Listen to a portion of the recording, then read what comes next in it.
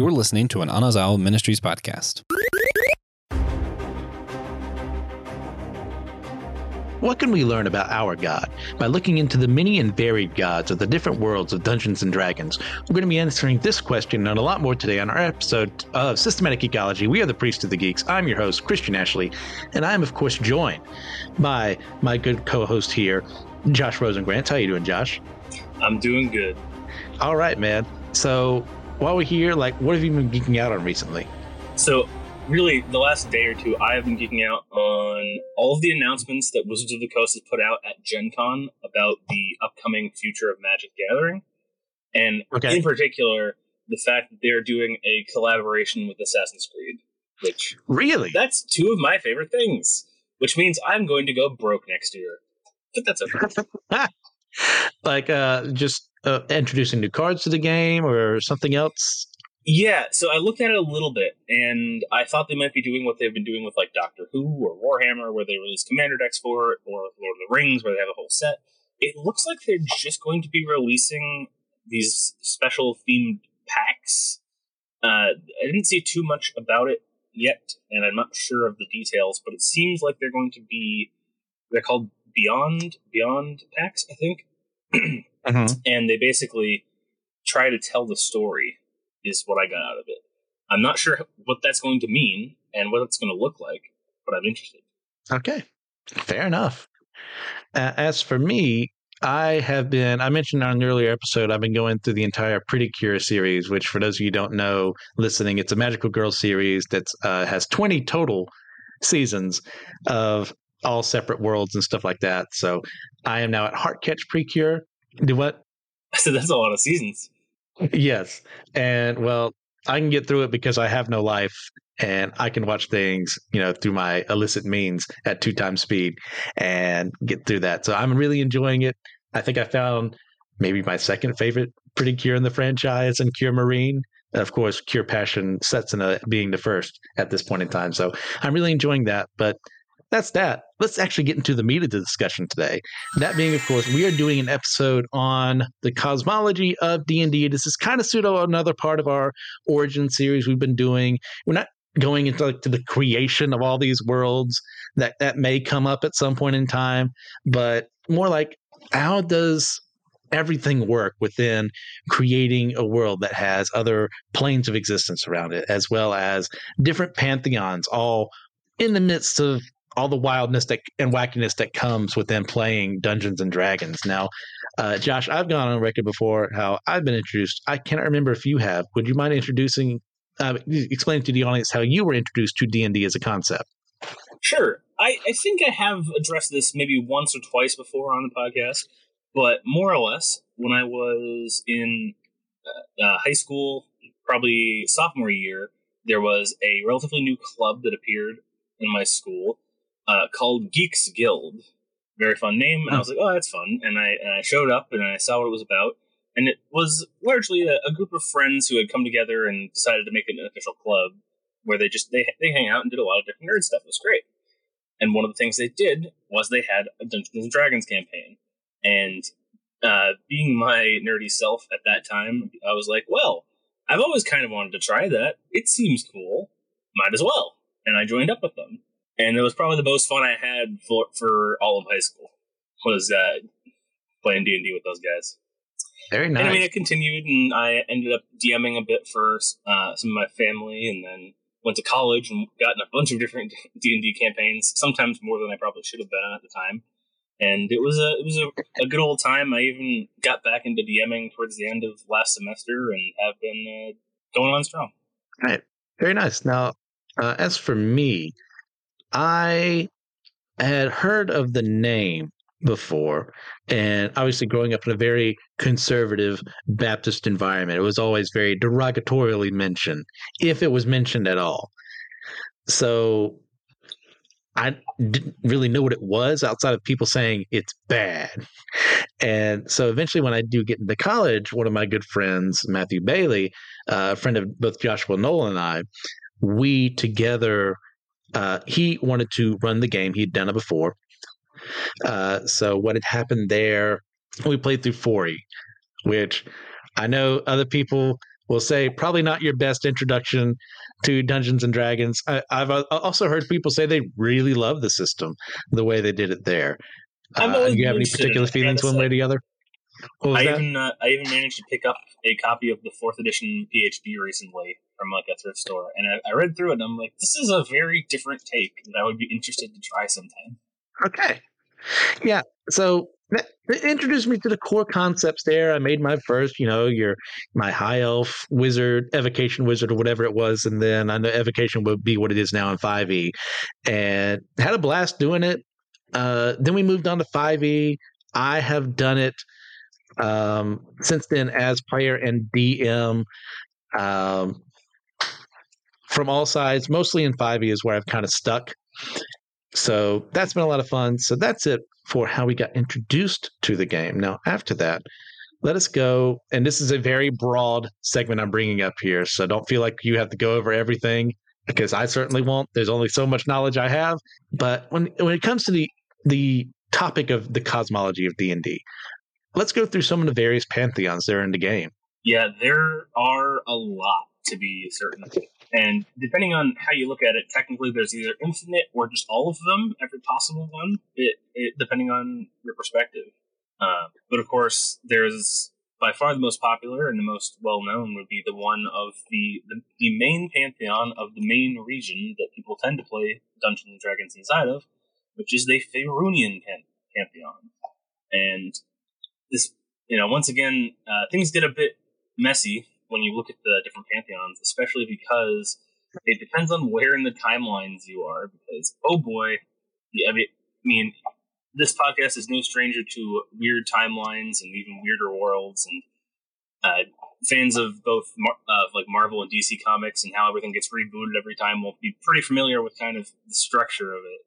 So it depends on where you are in the timelines and how recently things have been rebooted.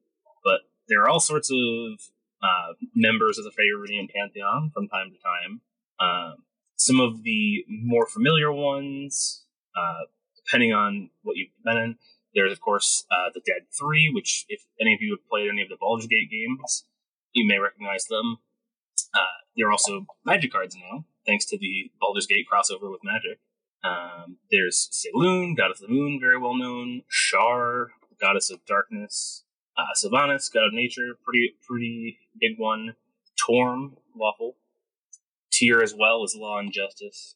And as I mentioned earlier, the lines get a bit fuzzy, but at times you can also attribute perhaps the two most well-known deities, Bahamut and Tiamat, the two draconic deities. Of course, the draconic pantheon is its own entity as well, but depending on where you are, they can also be related.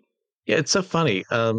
Doing some of the research we did on another episode about the origins to creation of Dungeons and Dragons itself, you see how the game kind of updates itself over time. And in the basic version of D&D and AD&D, you don't get a lot of it to the essence of their own versions of deities.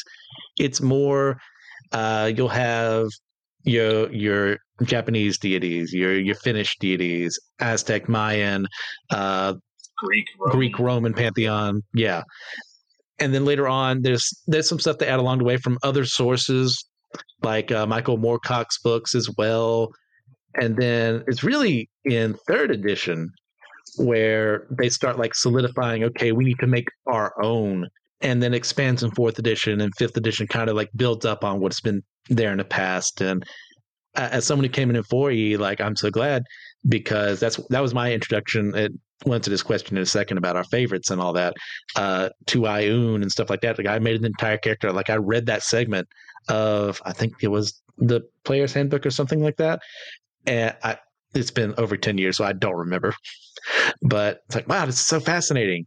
And just to discover like this deep lore here of all these other gods, is like, this god is affiliated with the orcs and Grunch. And you have, even beyond the gods themselves, you have demons and devils too, and how they play into the whole idea of this huge hodgepodge of everything coming in here, because you have your Asmodeus and all that. I mean, you brought up two things that I really wanted to hit on while we're talking about pantheons, which is that there are the different racial groups have their own pantheons in addition to the overall creating equivalent. Like you mentioned Grumsh, the patron god of orcs, if memory serves. And all sorts of different races have their own pantheons that sometimes function within the main favoring pantheon, but other times they're outside. But the other thing that I really liked was you were talking about how, shall we say, real world pantheons known from mythology of our world. There's a lot of lore based on how they interact with the Faerunian world. In fact, if you look into the lore, it actually does say that they are canonically the same gods that were said to exist on our world, and that they just migrated across the dimensions because they were looking for more followers. It's fascinating. Yeah, there's some wild stuff in some of the deeper lore. Yeah, I mean, I'm glad I have you on here for this because, like, my knowledge is, I wouldn't say it's like surface level, but it's not like the highest level. Let's put it that way. So Gotcha. anything I can glean from someone else who knows a little more, I'm all for it.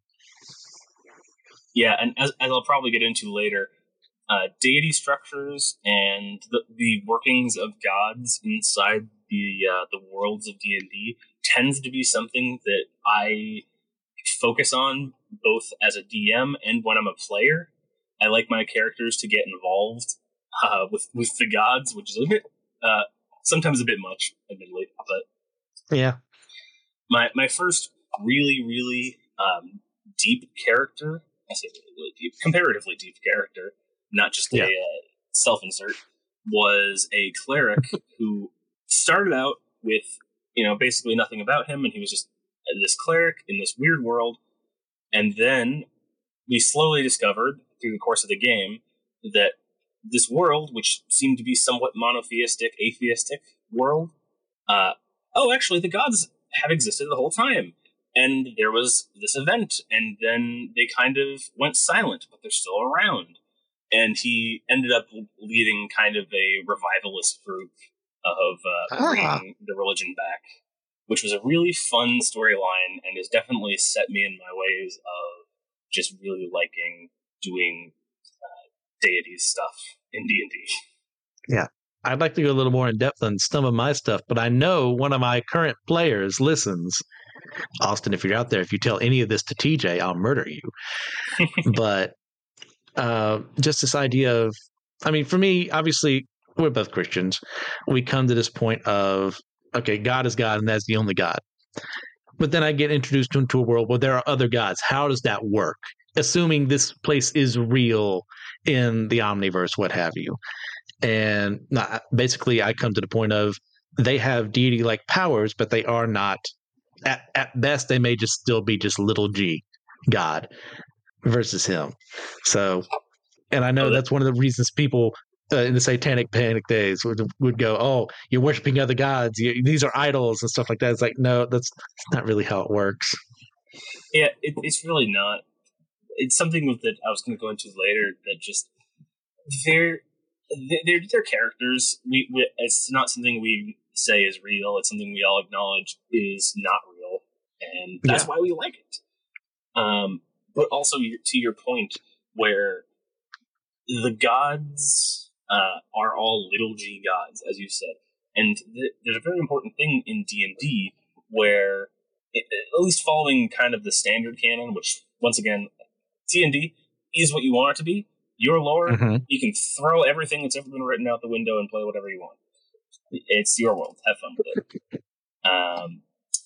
That being said, in the standard lore, the gods usually didn't create the world. Sometimes they created certain beings and certain aspects, but none of them created existence itself. Perhaps a little existential, but there's a very big difference where the gods are mortal in a very strange sense, because of course we usually say mortal when we're talking about the not deity people, like humans and whatnot, which is true, they're mortal. But in D&D, gods are mortal too. Gods can die. Gods have needs. and their powers are limited. D&D particular, and this is more true in older editions, you might actually know more about this than I do, because they don't talk about it at all in 5th edition, but when you're looking back on the lore as a whole, the gods, their abilities are determined on their portfolios, which not a word ever used in the 5th edition book that I've seen, but still kind of attributed, because basically when they say portfolios, that's what they are the god of, what they have their power over, and what gives them power. So to prior examples, Bahamut is the god of good dragons, among other things, and what his powers are and what he gets his power from is good dragons. And another interesting note when it comes to that is that the portfolios that gods have are not static.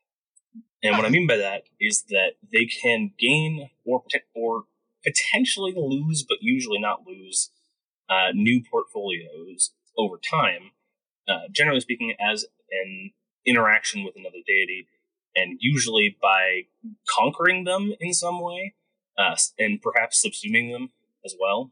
And so it's not uncommon for the powers that deities have to kind of get consolidated over time until there's some kind of tragedy, and then suddenly the old strong gods have died and their portfolios get scattered, and then new, smaller ones rise back up. Fascinating. Yeah, I don't think I've ever seen anything in official 5e material that says the word portfolio, but like you have their concepts and like this is what they're associated with in 5e especially. But that makes a lot of sense. Yeah, that's kind of what the cleric subclasses are based off as well, because you get life, death, forge, knowledge, all yeah. things. All right. So I kind of spoiled mine a bit, but what's your favorite deity from the game? Do you have one? There's hundreds of them. How do you narrow them down? So I'm going to give you 3 answers to this. Go for it. My first answer I'm all about cheating. Very, very basic. I love Bahamut. I love Tiamat. I love Vecna. 3 of the biggest, most well-known names. I know, but I love them. They're cool. They show up in any story. It's interesting already. And while technically not a deity, a near deific character in the Demon Lord Orcus, also very fun. He has a lot of very interesting story aspects too, and how he interacts with various deities are also interesting. Answer number 2 is, of course, my homebrew world and the gods I've been working out of there. I've got to say, I'm relatively proud of some of them. I am. I can tell enough that I'm not that good that some of them are very, I don't know, campy, shall we say. They're just little pithy things, but there are some that I quite enjoy. My last answer is, once again, going to... I've been talking a lot about magic in this D&D episode, which is not that surprising for reasons I'll probably talk about later, but the pantheon of Theros. Theros is originally a flame from Magic the Gathering, but it was published as a D&D setting in an official book. And it's a super cool plane, and it has a super cool structure. Theros is almost everything there is based on belief. The plane itself is based on belief. The way people believe in things affects the reality itself. And even more so than on other worlds, the people's belief about the deities affects the deities. Very much like if you've ever read Percy Jackson, or more specifically Heroes of Olympus, where they talk about the gods. The gods themselves talk about, if you ever had 2 people believing something so strongly about you that are so contradictory, and you feel yourself splitting apart. That's the kind of stuff you get on Theros, where what people believe about the gods is what is true of the gods, more or less, and also true of the world. And I think it's a really cool setting. Great answers. Yeah, I'm going to cheat too and do more than one. And I mean, I mentioned Ayun, introduced in 4E, just the goddess of knowledge and the goddess of making sure information is spread among people. As someone who likes to learn, as someone who likes to like keep going beyond what I'm told, hey, this is as far as we want you to go, like I really respect that. And I love doing it to the point of actually, in my first campaign I ever ran as a DM, I also did this for a pun. We'll get there for a second. Ayun and Tiamat actually merged after a battle the two fought together. And third parties as well were interfering, causing them both to die. But they merged as this one being who essentially became the head librarian of the town where all my players were playing, making her, when she revealed her dragon form in battle, finally, after she had recovered enough, a big bookworm. And and my players all took psychic damage from that because I just can't go without making puns as time goes on. So I really, oh yeah, I really appreciated her. I mean, you can't go wrong with your Platinum Dragon and Tiamat as well. Bahamut and Tiamat, the rivalry the two of them have together, and how that affects the world through your chromatic dragons and your metallic dragons, and then bleeds into the Dragonborn as well, and your kobolds, even to that extent too. Love that. I've also, this is a super obscure one, but it's the only one when I was creating this character for another campaign that made sense. His name is Sindor, and he is from third edition. I think he's the god of time. So I had created the character who was going to be an ASMR, and she and her twin brother were being raised in this orphanage together, as long as everyone else in that campaign was, as we grew up a long time. And she could not say his name because he had been killed by Tharizdun, and there had been a curse put upon it. So whenever she would try to say his name, it was replaced by another god. So all these people kept hearing the names of other gods and goddesses. And I had a fun time like unraveling that mystery. So it's another one very personal to me. I love the two of them as well. So another aspect we get into D&D is that the material plane isn't the only really noticeable plane of existence. We have the Shadowfell, we have the Feywild, we have the Grey Waste, Pandemonium, the Elemental Planes, Isgard, so on and so forth. Like, let's go through a couple of those real quick. Do you have any you want to focus on? I have a list in front of me of the different planes, but ones I like to talk about. Of course, looking at the different, let's talk about a little bit how they're broken up before we get Yeah. Because there's a lot of different ways of organizing the planes and trying to view them in relation to each other.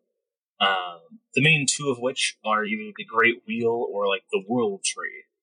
And the Great Wheel is what's presented in 5th edition as kind of the standard.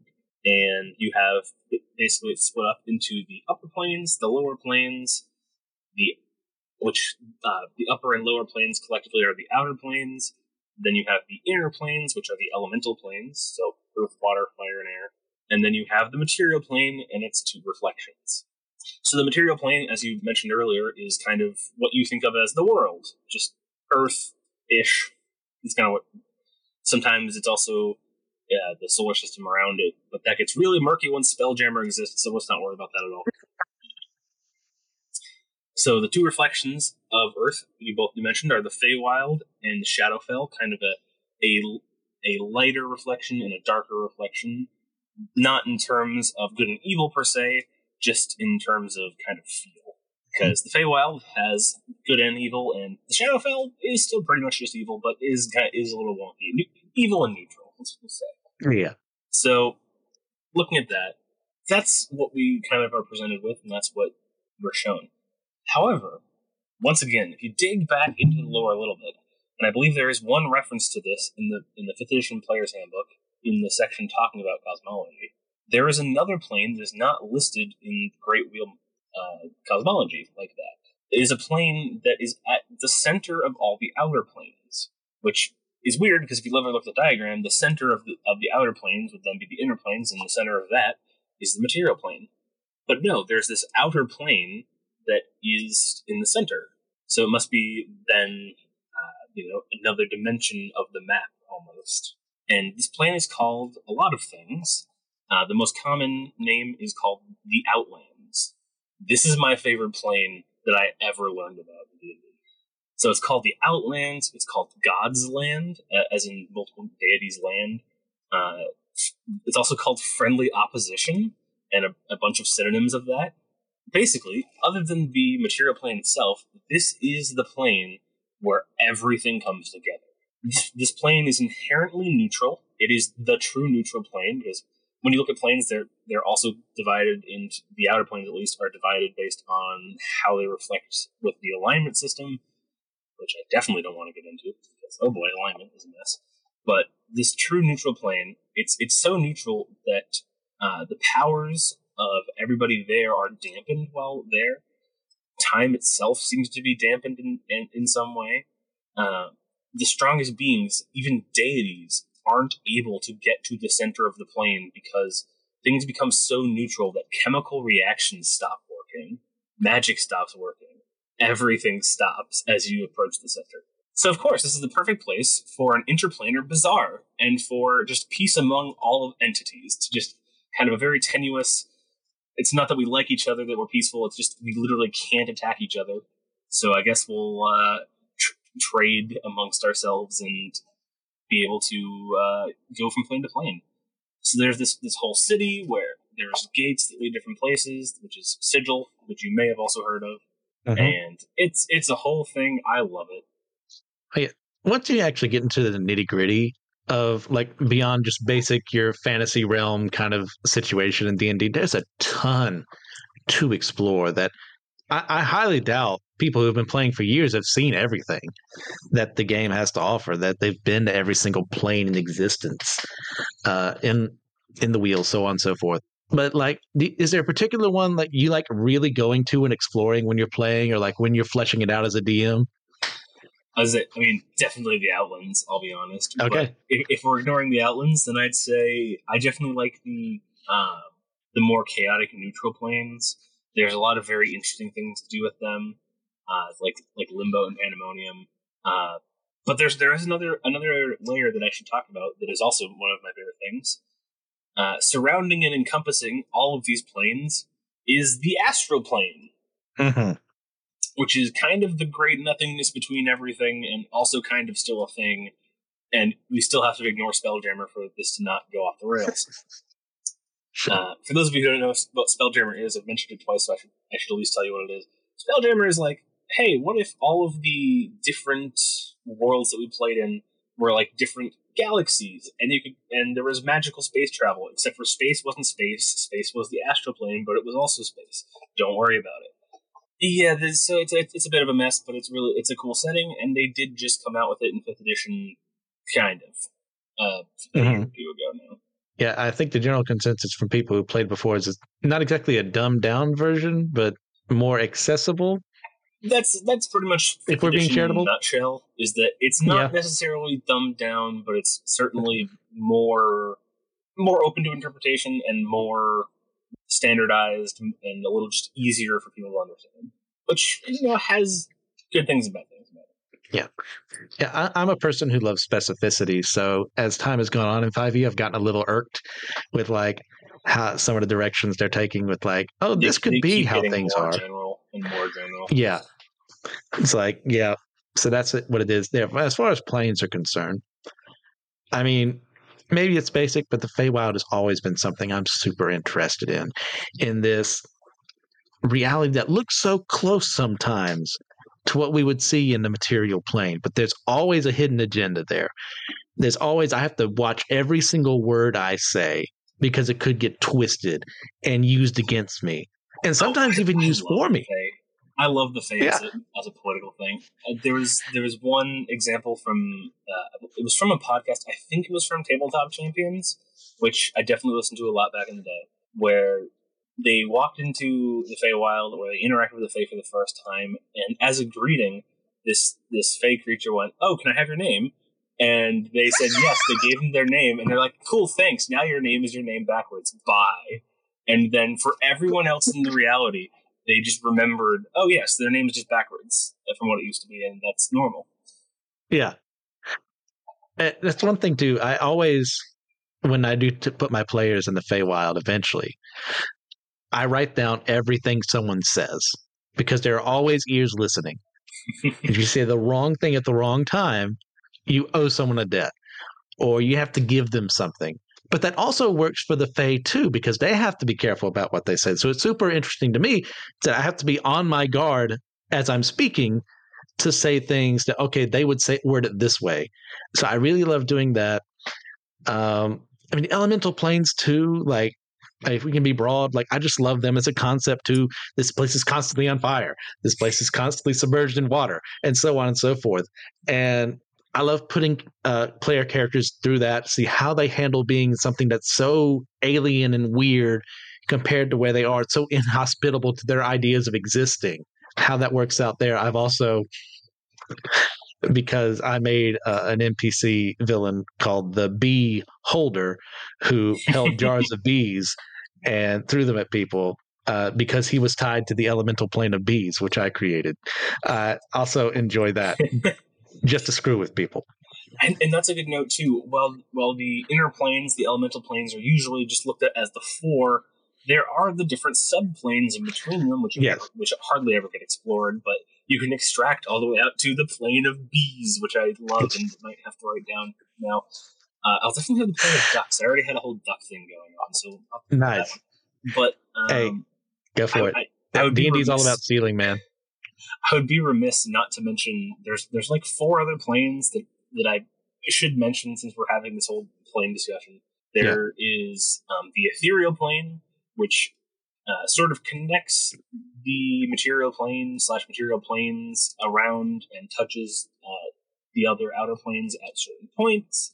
And it's very much this border plane, not like the astral, but kind of like the astral, which is why people tend to get them a bit confused from time to time.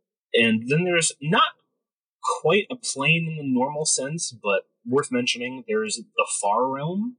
The Far Realm is basically Cthulhu land. That's where all of your eldritch monstrosities and a lot of aberrations in general come from. It's this place beyond anything conceivable that might not technically even be a place, and it's just very little is known about it. But then the other last 2 that I want to talk about are the positive and negative plane. Yes.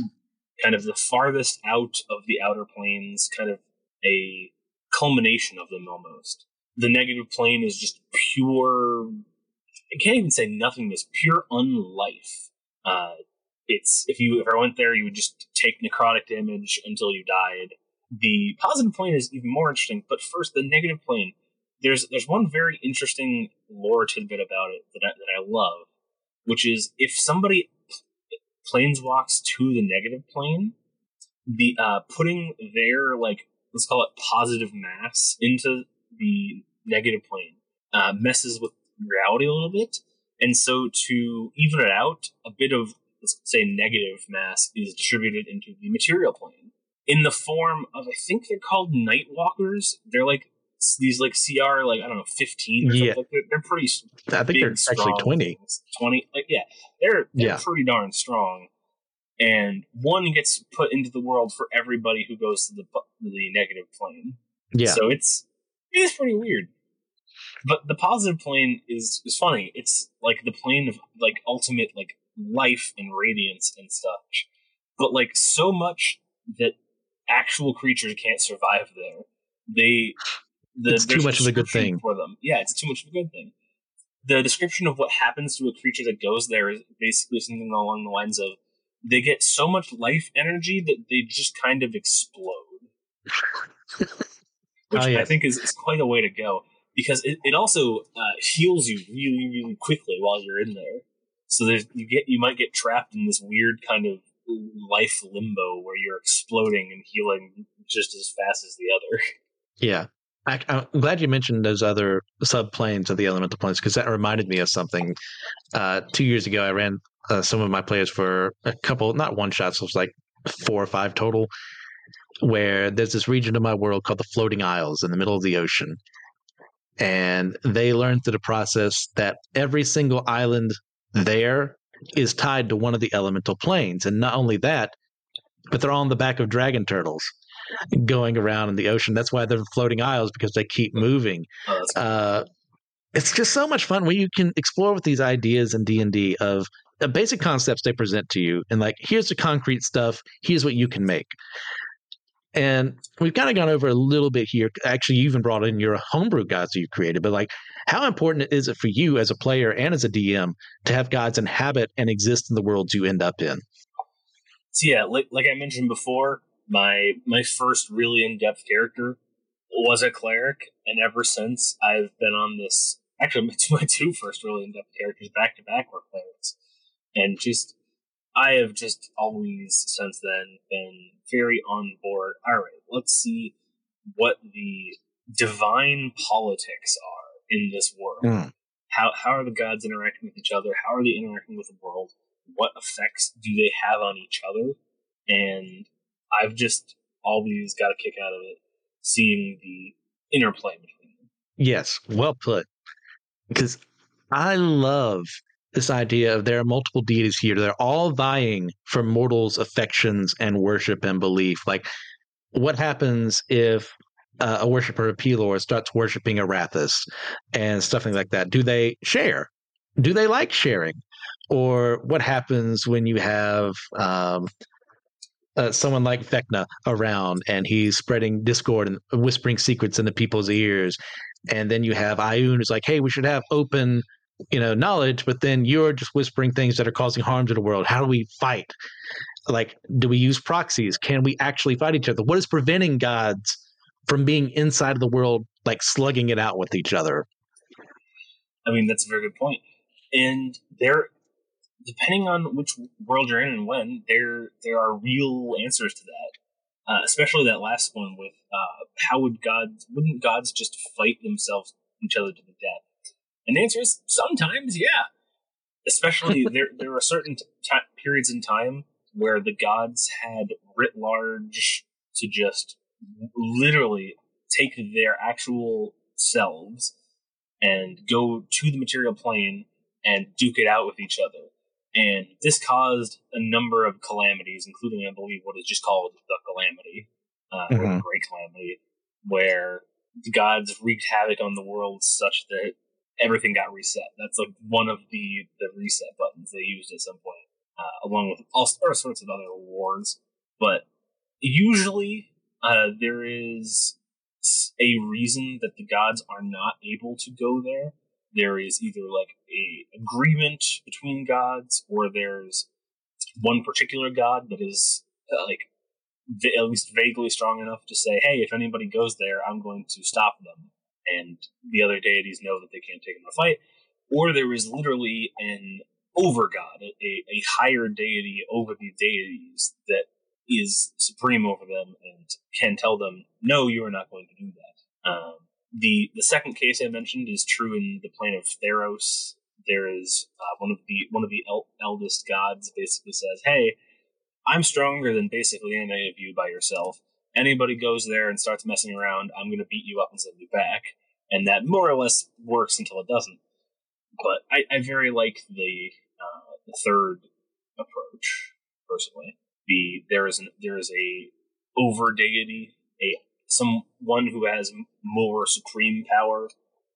Of course, then you have to approach, okay, so then what is their motivations, and why are they letting the good and evil deities both exist and interact with each other in the world, which I think can get very interesting. Yeah. Well, you kind of touched on my next question. I'll just go ahead and get in there too. Like, in a world where multiple gods exist, what do you think is the right way to handle their place in the world? Like, you kind of went in there too. Like, you like the idea of there being this over god, this over boss over everyone, over deity. How did you word it? Yeah, over deity was one of the ones I said. Over god. Okay. Yeah, but like, okay, how does that work? What makes them so much better to be able to do that in your world, let's say? So, well, I want to make like three different asides here, which we can talk about my world, but to talk about Faerun for a second, there actually is, or at least was, canonically, an over deity over Faerun.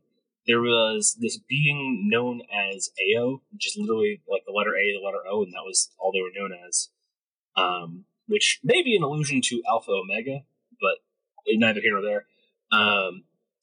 So Ao basically existed pretty non-interactively, and until something would upset like the cosmic balance so badly that he just has to get involved and like stop them.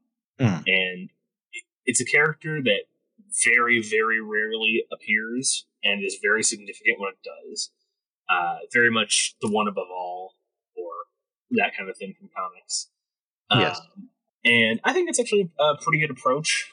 And in my world, well, of course, I run into the same problem as you. Is there's a lot I could tell you, but then it'd be on the air, and then if my players have responded, it'd be interesting. But what I will say is that there is a deity that is stronger than all the others, that keeps an eye on the others, and he has a reason, a very good reason, in his mind at least, for why he lets them do what they do and why he restricts them. And I think it's important that there do be a reason if you're going to have an overgod in some part, like why they do let the gods run wild to an extent, or why they restrict them to an extent.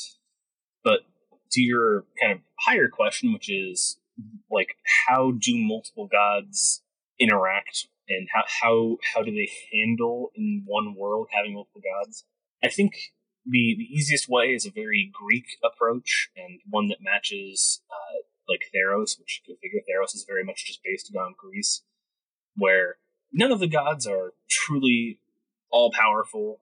None of them are truly in charge. They're all these powerful beings, and as I mentioned before, not truly immortals, but they actually need mortals to exist, or at least to keep their power. They are reliant on the worship of mortals, and they are restricted in what they're able to do based on what their own aspects are. So I like that a lot.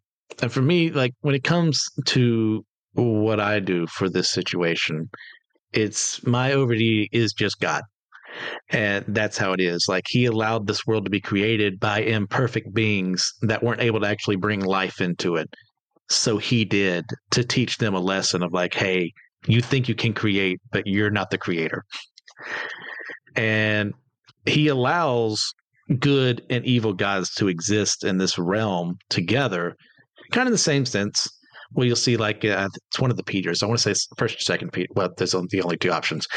And where he goes, Peter says about God, like he allows people to live for a while so that they have a chance to be redeemed. I butchered that verse, but it's that idea of like giving people time to repent. And that's kind of the way I'm viewing God's philosophy on them, is like, hey, you think you're God, but let's get to that point of recognizing who God actually is. So he allows Vecna to run wild. He allows Orcus to run wild every now and then because he knows that along the way, Primus will intervene, or Ioun will intervene, or Bahamut will intervene, or something like that. And to the point where they're squabbling with each other, they're not spending as much time on the material plane. Not that they ignore it, but they're too worried about their concerns here. Like they'll gift their champions with power and stuff like that, but like not enough to where one has a clear advantage over the others. But they're all vying for that too, because they know how important belief is to keeping them in existence. So I kind of use like the American gods idea, which spoilers for my recommendation, in that gods need belief in order to exist outside of capital G. Right. And I think that's, one of the most important and significant differences when it comes to gods versus God. When you're looking at gods in D&D, especially in Theros, but this is true in D&D, they're very, very reliant on people. They are not self-sustaining. They're not self-existing. They exist because people believe in them, and they have power because people believe in them. Well, let's go there too. Like, I mean, from our knowledge of how other gods work within D&D, what can we learn about how our god interacts with our world? Well, I'd say that as mentioned before, that's one of a huge difference, is that like God is self-sustaining. That he interacts with our world in the ways that he does because he loves us and because he wants to interact with us, not because he has some need for as many people as possible to acknowledge his existence. Yeah, precisely. I mean, you hit it on the nail there. God doesn't need us, but he still chose us. As compared to these beings, these lower G gods that require humanity in order to keep existing, which, I mean, kind of, if you're going to go meta, is in the sense of as we created these gods. Otherwise, if no one thinks about them, no one will know they exist anymore. So that's a lot of fun there. But like God doesn't need us, but he still chose us. And that's a more personal relationship for me that I love about what we can have with God is that sense of he is so mighty and above me, made me, chose me out of everyone to be his. Out of everyone here, that blows my mind versus, having, Bahamut swing down and say, hey guys, how's it going? And he could still be hit and hurt by Tiamat and something like that versus like Jesus coming down in the form of man and God together, however the heck the math works on that. Go ask your systematic theology professors for that part. And yet being wounded, dying on earth, and yet still raising up, being God, redeeming the world blows my mind. Yeah. And that's a pretty big contrast with what you would see with D&D gods. Like you had mentioned, sometimes like they do seem to appear to mortals. And like I mentioned earlier, while there are times where the gods themselves, in their proper forms, will show up and do things, they're usually restricted from doing that, and they're only allowed to send their avatars. Their avatars are it's sort of like a portion of their power and a portion of their being that they can send that is significantly weaker than their true selves, not able to just completely annihilate the planet basically if they started fighting someone, but with still extraordinary power. And I will say one of my favorite things is to have, especially with Bahamut, since he's very well known for taking the form of an old man or a monk, which is a number of his forms that he'll take. I do love him kind of showing up and kind of interacting with the heroes a little bit, being really cryptic, especially if my players don't know the lore too well, or even better, if only one of them knows the lore really well. So I'll give these cryptic hints that everybody will kind of be like, oh, I wonder what that's about. And then the one guy's just sitting there with his eyes bugging out like, oh my goodness, we're interacting with Bahamut. It's a good time. Yeah. And it's so much fun because you never know how your players are going to interact with the gods you put in the world. Are they going to be the Natheist that says, yeah, sure, gods are real, but I choose not to believe in them? Are they going to be wholly and completely devoted to this God and at the expense of others and not going to recognize the accomplishment of others? There's so much that can happen in these games that, like, if you don't experience them, you're not going to really truly understand. Yep. And it's really cool, especially both in your standard Faerun and of course my pet world of Theros. How the gods are pretty much known factors. Mm-hmm. With very few exceptions, everybody acknowledges that they all exist and they all have a lot of power. And your generic person will not necessarily have one patron deity that they follow. Of course, clerics will, and certain people will as well. But most people will have this kind of pantheistic approach to Yes. them.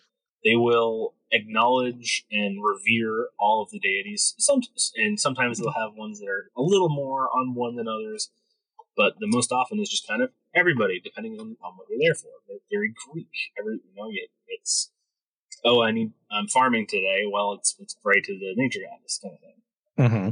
And of course, sometimes you have clerics or paladins that are very attuned to one deity. What's interesting is when you have when you try to introduce like atheists into a world with like provable known deities, which it's so funny that they actually made it a kind of like a background. I think it's actually technically a modification upon backgrounds, but I don't remember exactly how it worked in the Theros source book, called Iconoclasts, which Iconoclasts, their whole thing is just that they acknowledge the existence of the deities, and that is as far as they will grant them. They acknowledge that the beings exist, and they deny them being divine in the like higher being sense. And there's like, these are powerful people, and they're all jerks, and we don't want anything to do with them. Have you ever read the Dresden Files? No. Okay, there's a character there named Sonya, and he's one of 3 people in the world who are known as Knights of the Cross, and that they are specifically imbued with power by God to do good in the world. And he wields a sword that has, I think it's one of the nails from the cross embedded inside of it. And he's explicitly talked to an archangel, and he's still an atheist.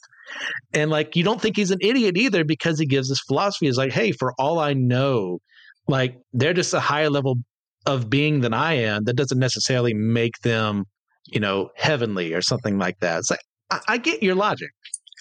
So you can see how even in a world where you can see a goddess of healing or a goddess of nature, bring something into the world, and you can see the fruits of that labor, sometimes quite literally. And you can still say, well, yeah, sure, they're here now, but what about when there's a drought? Yep. And you make me think of going back to the Rick Riordan verse in Magnus Chase. That's what series it is. In Magnus Chase, there's a main character, which, for those of you who know Percy Jackson, Magnus Chase, Annabeth Chase is cousin, and it's a Norse pantheon thing, not Greeks. So the Valkyries exist, and one of the Valkyries, are just these chosen women that do, for the purpose of this, chosen women that fulfill the needs of Asgard. So there's one Valkyrie who is a practicing, believing Muslim, and it's this really interesting scenario where they address it with her at least once in an actual conversation between her and the main character. Just so you're in Asgard, you have the powers of the Valkyrie, you've met the gods, you know they exist. How are you still a believing, practicing Muslim? And I think that was one of my favorite interactions with her and in that book series. It's a very interesting conversation between them, and her kind of being like, I think her answer was something along the lines of, and I'm butchering this because I don't know Islamic philosophy very well, but that she believed this was a form of, the best thing I can relate it to is a kind of a purgatory kind of thing, where it was a trial she had to get through in her life, is the best way I can put it, where she can acknowledge what's happening around her, but she doesn't necessarily believe in the divinity and afterlife nonsense of it. Now, that's a series I need to get back into. I stopped halfway through the Roman stuff, and I know we get to the Egyptians and the Norse gods as well that Riordan got into. So I have those books, but I just haven't read them yet. Oh yeah, the Egyptian one, Kane Chronicles, pretty much the only one that's mostly not related to the others, but boy, is it fantastic. I would recommend that. Okay. Things get a little out of hand the later into his writings you get. So I did love Heroes of Olympus, but Magnus Chase starts going off the rails a bit, and Trials of Apollo is just very strange to me. But I liked it enough, so I would recommend reading. Okay. So earlier we had also mentioned that deities aren't the only things here in the cosmology. There's also demons and devils, and I always get those mixed up. Which one's supposed to be lawful evil, which one's supposed to be chaotic evil. Yeah, but how does the subject of having demons and devils existing in the world come up in the games you've been in? The answer for me is it really depends on who's DMing and what the group is like. So, as I mentioned, I first learned D&D and played with a bunch of my high school friends, and I went to a public high school. So it was very not a Christian environment. And so those guys, of course, had a very particular way that they would run them. And then, of course, I have at college, I went to a Christian college. And so even if not everyone there is a Christian, everyone kind of runs on a basis of belief. And so it'd be interesting seeing the Christian DMs and how they handle it, which is obviously very different. Yes. And then, of course, there's some examples from popular podcasts that I could mention. But with there's a few I could go into here. I'll start with the podcast because that's the one that I'm thinking of really closely right now. There is a started as D&D podcast and is still played with 5th edition, though it's gone very interesting at this point. Podcast that was created by Freddie Wong, if you know who Freddie Wong is, and a group of his friends, called Dungeons and Daddies, where the original premise was 3 dads and their kids all get isekai'd, sent off. Yes. They're from our world. They get isekai'd to Faerun. The kids all get kidnapped, and the dads have to go get them back. And they slowly start getting D&D character powers. Hilarious Not a safe for work show. podcast. It is very not safe for work. But if you are okay with that, that is like so. I have a running list on my phone of my recommendations of D&D podcasts. It's split into safe for work and not safe for work ones. And let me tell you, Dungeons and Zaddies is the top not safe for work one. Boy, it's fun. Yep. But my point being is that they actually have the characters all end up going to hell at some point, which they don't stick very close to Faerun lore, even though they call it playing in Faerun. But so they go to a singular hell, and they end up interacting with the devil for a while, and of course, based on kind of their personal beliefs, he ends up being kind of this sympathetic character, and it's funny and interesting, but very like, I don't know about that one. Yeah. See, so, like that's one extreme. I've seen very much in abstract. I've seen people who try and do more using D&D as a system, but playing more with our understanding of reality, which can end pretty weird. But as for me personally, very much in the style of how I was mentioning with the deities, how they're kind of just beings with some power. That's kind of where I go with them. So, and as you mentioned before, demons and devils often mixed up. Demons are the chaotic evil entities that, by and large, have no plans in mind, nothing particular. They just want death, destruction, and chaos. They're pretty simple to run for the most part. Until you get to a few of them, mostly the demon lords like Orcus. They're just here to cause chaos and destruction and evil, and that's pretty much all you need to know about them.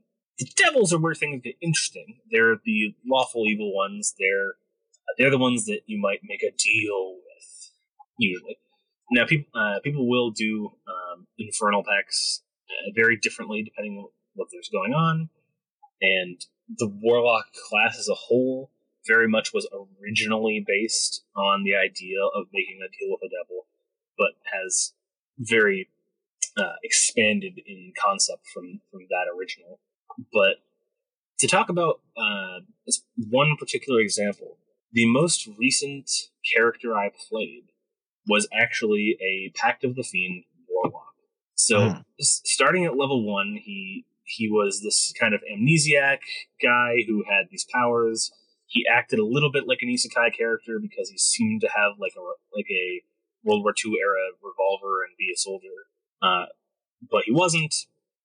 And I had a whole story arc planned with him where he had lost his family to a demonic incursion, and for those of you who don't know, the demons and the devils have an infinite war going on at all times. And so I had the reasoning that he's like, well, if the angels weren't going to save me, he was going to turn to the devils, and then slowly realized what a terrible idea that was. Except for in the second session, he died. That was a whole mess. But he later came back into the campaign, and the devil that he had made a deal with was one of the main antagonists at this point in the campaign. He was trying to make an incursion onto the material plane. He was trying to just basically take over the world. It's classic evil guy stuff. And so a very large part of my personal character plot and a fair bit of the overall plot then became freeing my character from the deal he had made, which for him eventually meant he submitted himself to one of the good deities, and basically in return for not getting dragged back to hell and turned into a devil, which is what happens when you make a deal with a devil in D&D. Instead, he became an angel in service to a deity forever. And it was kind of this very interesting ending for a character. One of the most satisfying kind of bittersweet endings because his family's all still dead, although they're in the upper planes. But you have the party has fulfilled their goal. They're all the heroes, and he is just dead now. I mean, in a mortal sense, he's dead. And rather than his soul going on to be a devil, his soul goes on to be an angel. But the ending was basically, and he spent the rest of, I'll say eternity, but realistically the setting is weird, so not eternity, serving this god. Okay. I love when a DM will still use aspects of a character from someone, even though they're essentially gone from the campaign. I've definitely done that before. Because you think, oh, my character's dead, nothing matters, moving on, next character. It's like, and I love when they twist it around and say, nope, still matters. You made this. I'm going to make it work. Oh, it's great. That same campaign, somebody had died right when I did, and we ended up meeting the character's, I think it was either mother or sister, a few sessions later, because we were in the area where the character lived. And we had to have a lot of interaction with that. I think on the subject of devils and demons, for me, I mean, obviously, from the Christian perspective, I don't look upon them very favorably. And I make them, they're evil. They are pure evil, but that evil comes in different forms. You have the demon side, you have the devil side, you have the interest of, we're going to make this contract, and it's just going to come into being like 20, 30 years down the road. You don't have to worry about that. Then you have the death and destruction. We're just going to cause that right here. In the midst of, you mentioned the blood war earlier, this eternal war between the two factions. So I always have them trying to gain a one-up on the other. How can we screw with the material plane to get more people on our side? How can we do this to get them to actually go into the nine hells or wherever and kill those demons, devils in these different parts of the planes of hell and kill them there, which kills them permanently? Because I've mentioned this before on the podcast of I had some characters who were essentially dimension hopping. And they ended up in a world where Roland Deschain from the Dark Tower series was trying to stop this cult that was worshiping an eldritch abomination that once was a nuclear bomb. And they managed to defeat it, but the nuclear bomb was still active. Now, early in that campaign, they had fought against a Rakshasa that they knew was going to be coming after them. So one of my characters knew plane shift, and he said, Christian, can I plane shift this into the 9th level of hell where I know he's reforming? And I'm at that moment of, how do I stop this? How do I stop this? And I realized I can't. I said, sure. So I tore up 2 sections worth of session notes, and Newt had him plane shifted into the 9th level of hell, which permanently killed a lot of devils at that point in time. Yeah. Which is how you permanently get rid of a lot of them. So I thought of the lore implications of that. Now there's a huge imbalance because he took out, since this is a 9th layer of hell, a lot of the higher ranking officials.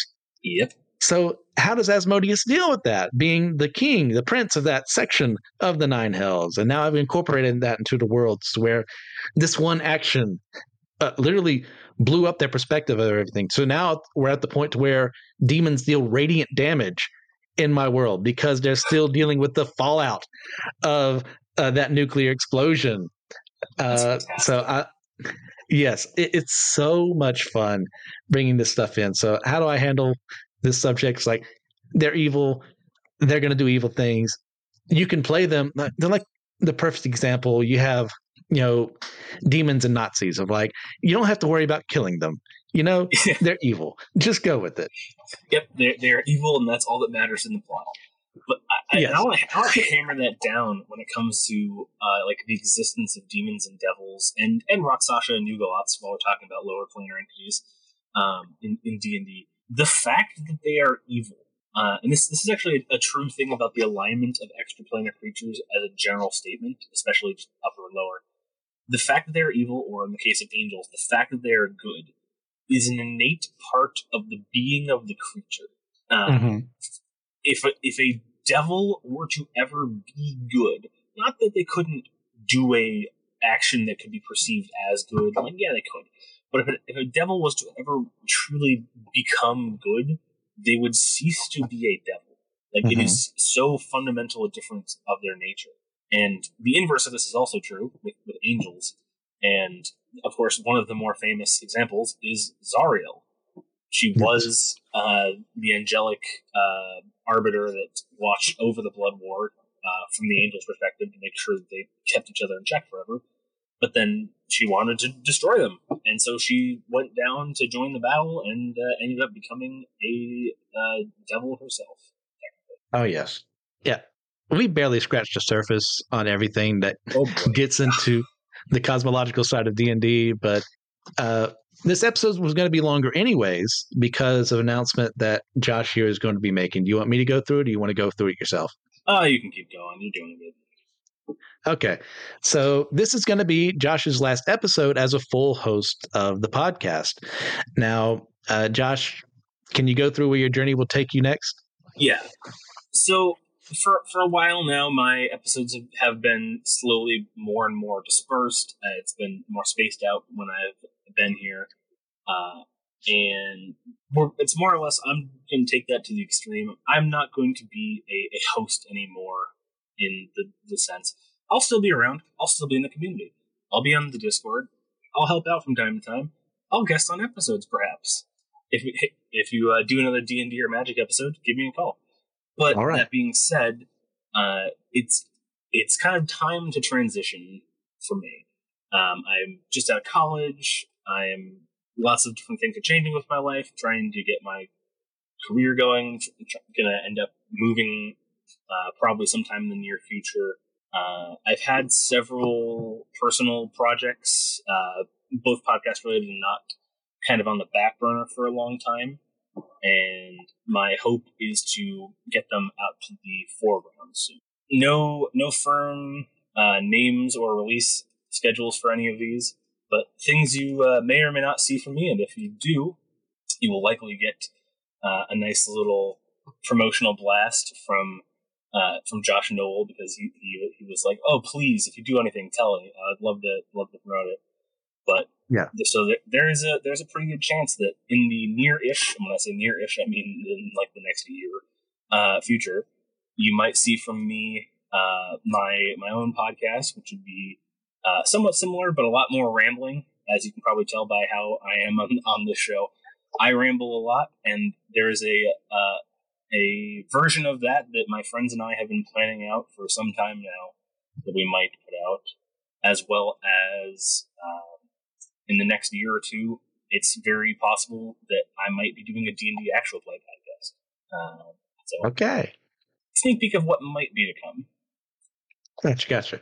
Well, thanks for sharing all that. And when it does release, absolutely, we'll be more than happy to spread the knowledge, let more people know and subscribe to stuff like that. 'Cause, I mean, we don't ever want to be those people who's like, hey, you were a former host, now you're gone, and you have no more worth to us anymore. And that's not fun. That's not fair.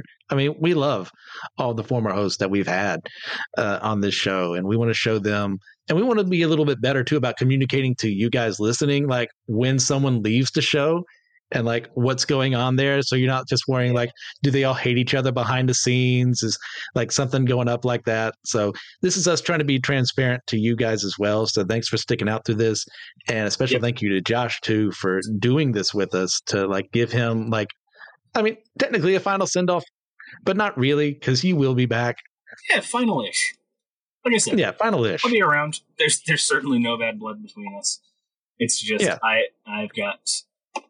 It's been hard enough for me to schedule recordings with you guys lately that I just didn't feel it was right to continue on as a host. So. Yeah, not everyone's me with no life or ambitions in seminary where I can just record whenever I want. And, you know, everyone's at different stages. So that's where we're at right now. And that's where Josh has to go. So I'm immensely grateful for everything that he's done with the show. I remember the episode you were on with Who Could Beat Goku. And what was your favorite episode you recorded? I'll say this one is turning out to be probably in the top 3 because this was a lot of fun to talk about. That's good to hear. Definitely the one that stuck in my mind is, I believe it was TJ and I in our episode on the lore of Magic the Gathering. Especially on the planes, and how it echoes this one. And there's a lot of And this is a very general overview, and don't worry about the specifics, since we get into that, we'll talk for another 3 hours. And also this crosses over into D&D world, but we don't have to talk about that because we'll be here for another day if we talk about that. So it was, like I said, as I mentioned, when I'm probably going to do a very rambling podcast, going down on tangents is a big thing, especially when I start talking about stuff like this and stuff like that. So it's a good time. Yeah, that was a good one. I mean, it's clear you two like love the game, and just talking about it together. That was how many episodes ago was that? Was that an earlier one? It was pretty early into me being a host. That's right. Okay. It wouldn't. No. I'm trying to get my timeline correct here. Last fall? It was probably fall 2022, if I had to guess. Okay. Yeah, I always remember, like, first time I met you, we did that one special for live to Facebook, and you mentioned you had just seen Ghostbusters for the first time. And the moment you said that, you had like 5 different people like, what do you mean you haven't seen it before now? It's hold on, yeah. Let the man, like, just talk for a second. Yep, I remember that. That was a good one. Just everybody was like, what? I love coming out of left field and stuff like that. Oh, yeah. So, last question for this part. What would you have liked to have done an episode on that you never got the chance to do? So, I wrote down an answer to this question beforehand, and it's even more true based on how much we've been talking about it. I would want a dedicated episode to exactly how Magic and D&D interact with each other on a lore level. Because there's a lot of stuff on that. Like between the Planescape, I think. I get them mixed up a bit. Setting for D&D, which was just basically playing a Planeswalker and jumping around the different worlds of Magic, to just the fact that there's been 2 sets of D&D cards released in Magic, and how the interplay between them, and the importance of Baldur's Gate, like just a very oddly relevant thing in different properties. And of course now Baldur's Gate 3 coming out like 3 days ago. Very topical. Okay, you have anything else like a little smaller you really would have wanted to have talked about? I mean, any number of animes. Probably specifically some horror anime that I would be a little more obscure. That would be fun to talk about. But, like what? For you specifically, Puella Magi Madoka Magica. Oh, man, I have that on the topics list. I wish there was someone who would talk about that with me. I mean, hey, I told you, if you have a good episode and good scheduling, I will happily guest on episodes. So okay, well, I'll go track down Joshua, beat him up, and then force him to put that on the schedule, because that's something we need to talk about, man. I will happily talk Puella. And then, of course, my other big example of that genre would be Higurashi. But that would require a string of episodes to do any justice on, because of the timeline mess that is. Now, we'd have to do first season, second season, and the semi-remake? Yeah, the revamp show that turned out to not be a remake, which is what I watched first because I thought it was a dead remake, and then it wasn't, and I got very confused. And then the VNs, which are also technically their timelines. Yeah, that's the times a mind screw right there. Yep. All right. Anything else you want to add to this section, man, before we go on? Nah, I'm good to jump into the last thing here. Okay. So recommendations. I already mentioned mine, so I'll go ahead and do that first. Mine is American Gods by Neil Gaiman. I love Neil Gaiman as a writer. He just kind of speaks to me in a way that other writers don't, presenting these fantastical ideas, but also bringing a really human element into them with some dry wit and sarcasm as well, and then some overt wit and sarcasm as well.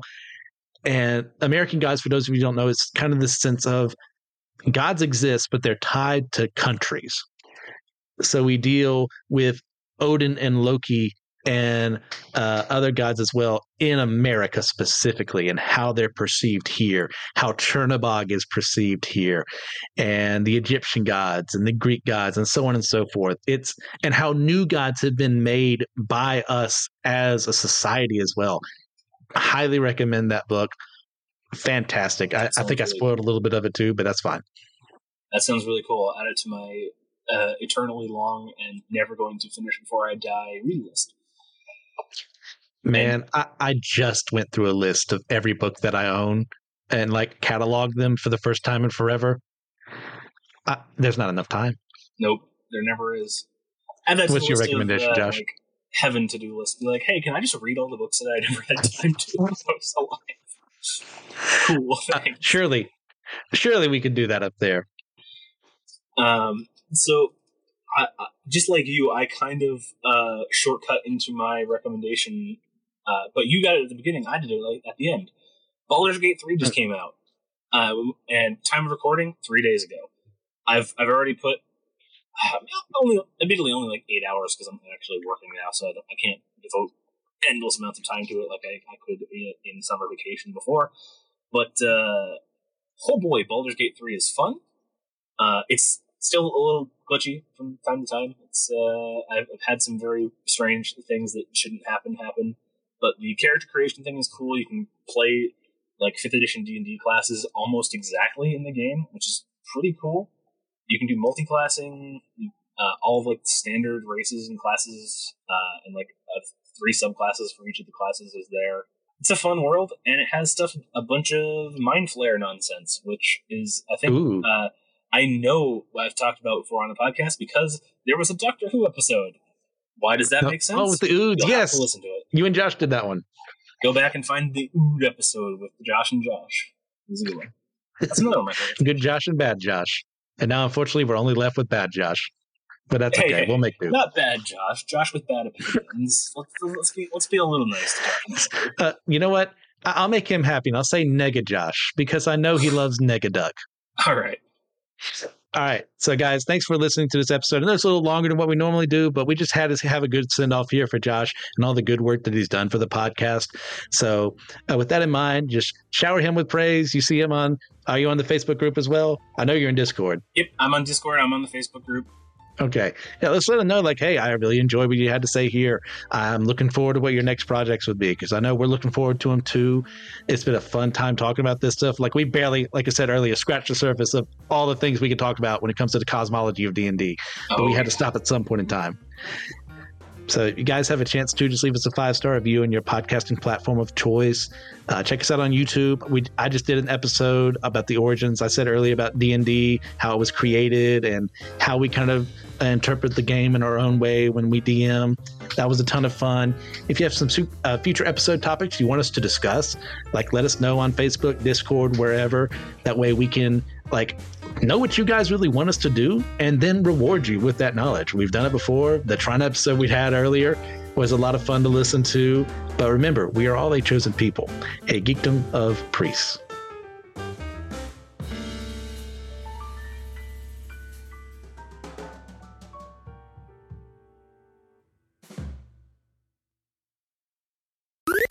This was an Anazao Ministries podcast. If you enjoyed this show and would like to learn more about our network, be sure to check out the Anazao Ministries Podcast Network.